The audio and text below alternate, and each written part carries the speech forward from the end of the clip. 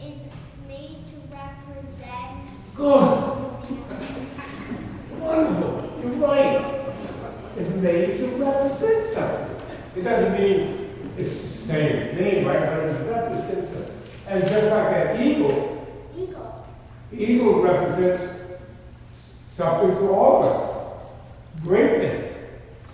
The eagle, this happened to be a bald eagle. However, this eagle was created by God to be something special. It's different than a chicken, isn't it? Chicken. A chicken walks on the ground and eats seed, but an eagle rises up, flies and rises up high into the air, into the sky. And it's strong, it has sharp eyesight, it can fly as fast as 30 miles an hour. Now that's a lot. It also weighs about 15 pounds, but it can pick up its food or something that weighs twice as much as it does. And it has a wingspan of over 7 feet. So that could be all the way across here, covering all of you. That eagle could cover everybody. And that's the special gift that God gave to that eagle. Just like each and every one of you has a special gift. You all are going to finally grow up and do and be something special. Each of you have a different gift.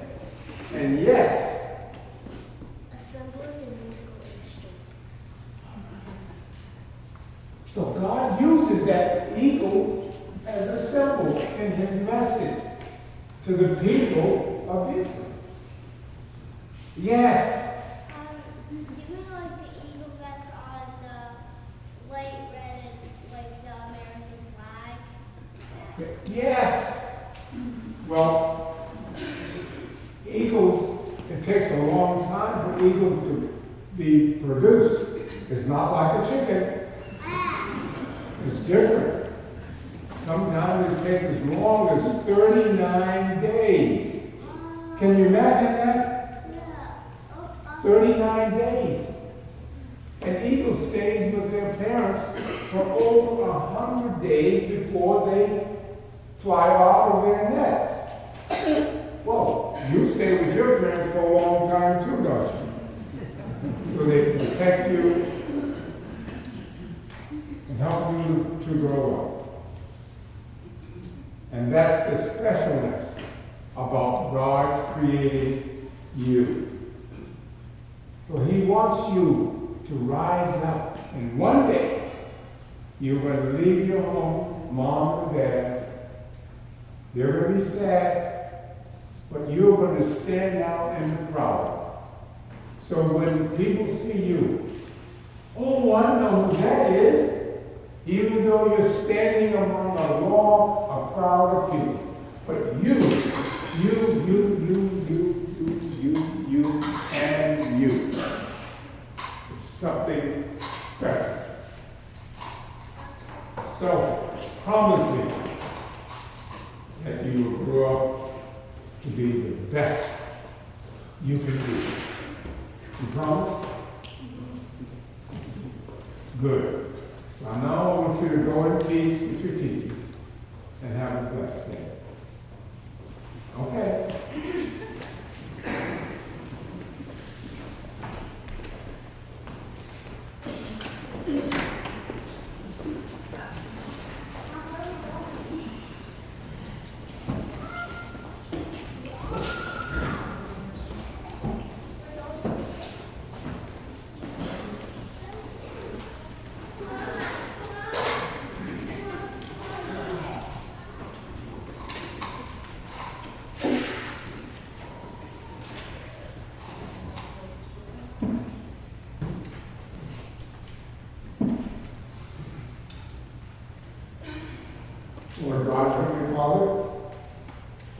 our prayers on behalf of this parish family.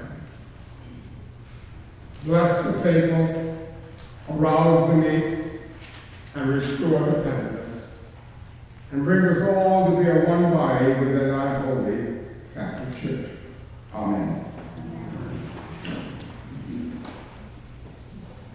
The fever left her, and she began to serve. I don't know how you say it when you're talking about Jesus. But if we were talking about one of us, we might say his career is advancing nicely, or her star is rising, or we might say that he's on a roll, or she's a mover and a shaker. In our text for today, Jesus has just launched his career, and already the whole town is beating a path to his doorstep in order to receive his ministry. And all this without an ad agency. It is important to see our text for today in its context. Remember, first, that we are in the chapter 1 of Mark's Gospel. We are in the very beginning of we're in the very beginning. Jesus, just verses earlier, recruited 4 disciples. He preached at the synagogue in Capernaum and was lucky enough to have a demon-possessed person at that service so that he could perform an exorcism. Believe me, very few newly ordained clergy would be thrilled to have a demon-possessed person at their first sermon. But Jesus was up to the task. He performs an exorcism, and the word begins to spread over the whole region of Galilee. According to Mark, the people were amazed at his teaching in the synagogue. They were amazed at the authority with which he preached. And they were amazed that the evil spirits obeyed him. By sundown, the whole town gathered at his door. And by the next morning, everyone was there. There's nothing like a satisfied customer to bring in more clients.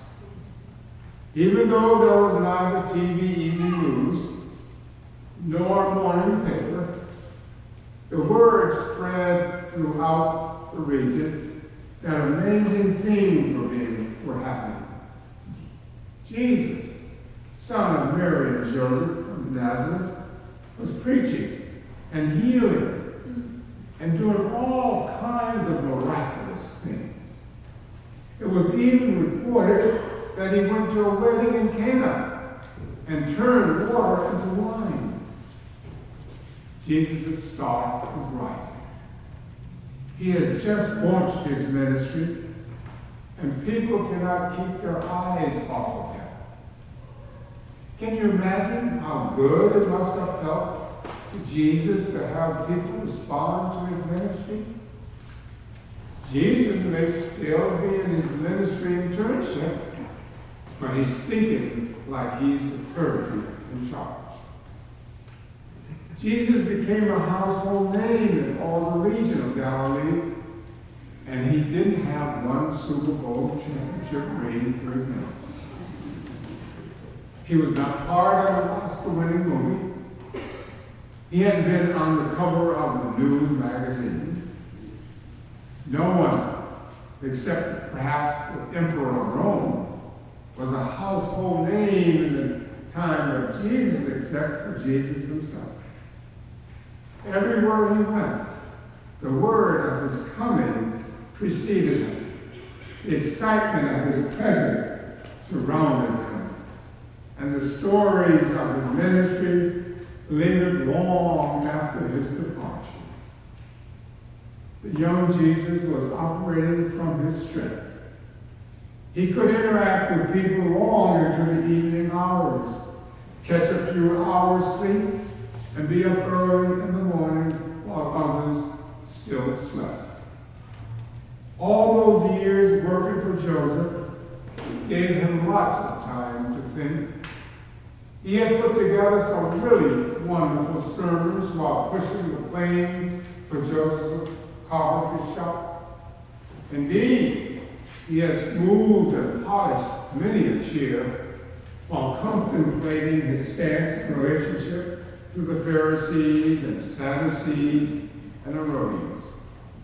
The sounds of the hammers and chisels of the shop made conversation very difficult, but were perfect for contemplation. Jesus was ready for his ministry, and all the signs suggested that he was going to be a great success. He was at the top of his game for so early in his career. In today's gospel account, Jesus entered the house of Simon and Andrew with James and John. They found Simon's mother-in-law in bed with a fever. When Jesus learned about her, he went and took her by the hand and lifted her up. Then the fever left her, and she began to serve them. It is at this point that Jesus does something really odd. Jesus, successful Jesus, thoughtful Jesus, miracle worker Jesus, got up very early in the morning while it was still dark, left the house, and went off to a solitary place and prayed. One would think that he would need his sleep. All that healing must have taken a huge amount of focused concentration. The energy to relate to all those people alone was enough to wear him out. And what would he have to pray about anyway? Everything was going so well. I can understand his going to the garden to pray during the week of the Passion, when his very being was about to end. But at this point in his successful career, why did Jesus get up early while it was still dark and find a solitary place to pray? What was so urgent that Jesus needed to pray about? Might it be that Jesus was aware that the healing power he had was a gift from God, and he wanted to give thanks for the source of his power? Jesus just wanted to come to give thanks for what was happening to the people of Galilee. Might it be that Jesus was the person that people saw in the acts of healing? But Jesus knew that only as he was in relationship with the Father could he continue this ministry. It was not his relationship with his mother Mary that made him a healer. It was his relationship with God. Though the people of Galilee were grateful to him, it was God that needed to be thanked for the generous mercy he was able to offer to so many. Jesus knew he needed to keep that relationship strong. Might it be that perhaps occasionally Jesus was tempted to feel pretty good about himself and his ability to do good works? In this text, Jesus is just a few verses from the temptation in the wilderness story. Perhaps Jesus needed to pray because sometimes he was tempted to be proud of his ministry. Sometimes he needed to go to God to carry his temptation to be lured off target by the glamour of success. He needed to be reminded that the work was to preach to many villages, not just to return to the one where he was loved. Might it be that Jesus needed to pray for strength for the next step of the journey? Perhaps Jesus was weary of the work, successful as it was, and needed to rest in the strong arms of God for the next step into the unknown. After success comes failure. When you're lifted up, you can only fall. Perhaps Jesus was weary and worried. At any rate, while things was going well, he got up early in the morning while it was still dark, went off to a solitary place, and prayed. I find this to be an important message. Too much of our prayers is Garden of Gethsemane praying. When we are sick or in pain or in grief, we're quick to turn to God in prayer. When our relationships are faltering and our marriages are crumbling, we're quick to turn to God in prayer. When we face troubling exams or can't pay our bills or our children don't choose faith or too many people need us, then we're quick to turn to God in prayer. But this passage in Mark is that in the times that seems to be the good times, we also need to go to God in prayer. In the best of times, we need to pray to strengthen our relationship with God so that our faith is strong for more difficult times. In the best of times, we need to pray that we're not driven by self-serving temptations. In the best of times, we need to thank God for what God has allowed to happen through us rather than proclaim our own cleverness. In the best of times, we need to pray that God will allow us to stay on the track to which we are called rather than being lured to another. My dear friends, in this text for this morning, I see Jesus reminding us and encouraging us by his example. When things are going well for us, when it is the best of times, Jesus does not suggest that we toss off a little prayer before we roll over to go to sleep. Jesus encourages us to take prayer seriously in the good times of our lives. We are reminded to get up early in the morning, perhaps while it is still dark, to find a place where we can be alone and pray. A time and a place that is quiet enough that we can listen to God's claim upon our lives, as well as speak everything we have to share, even in the best of times.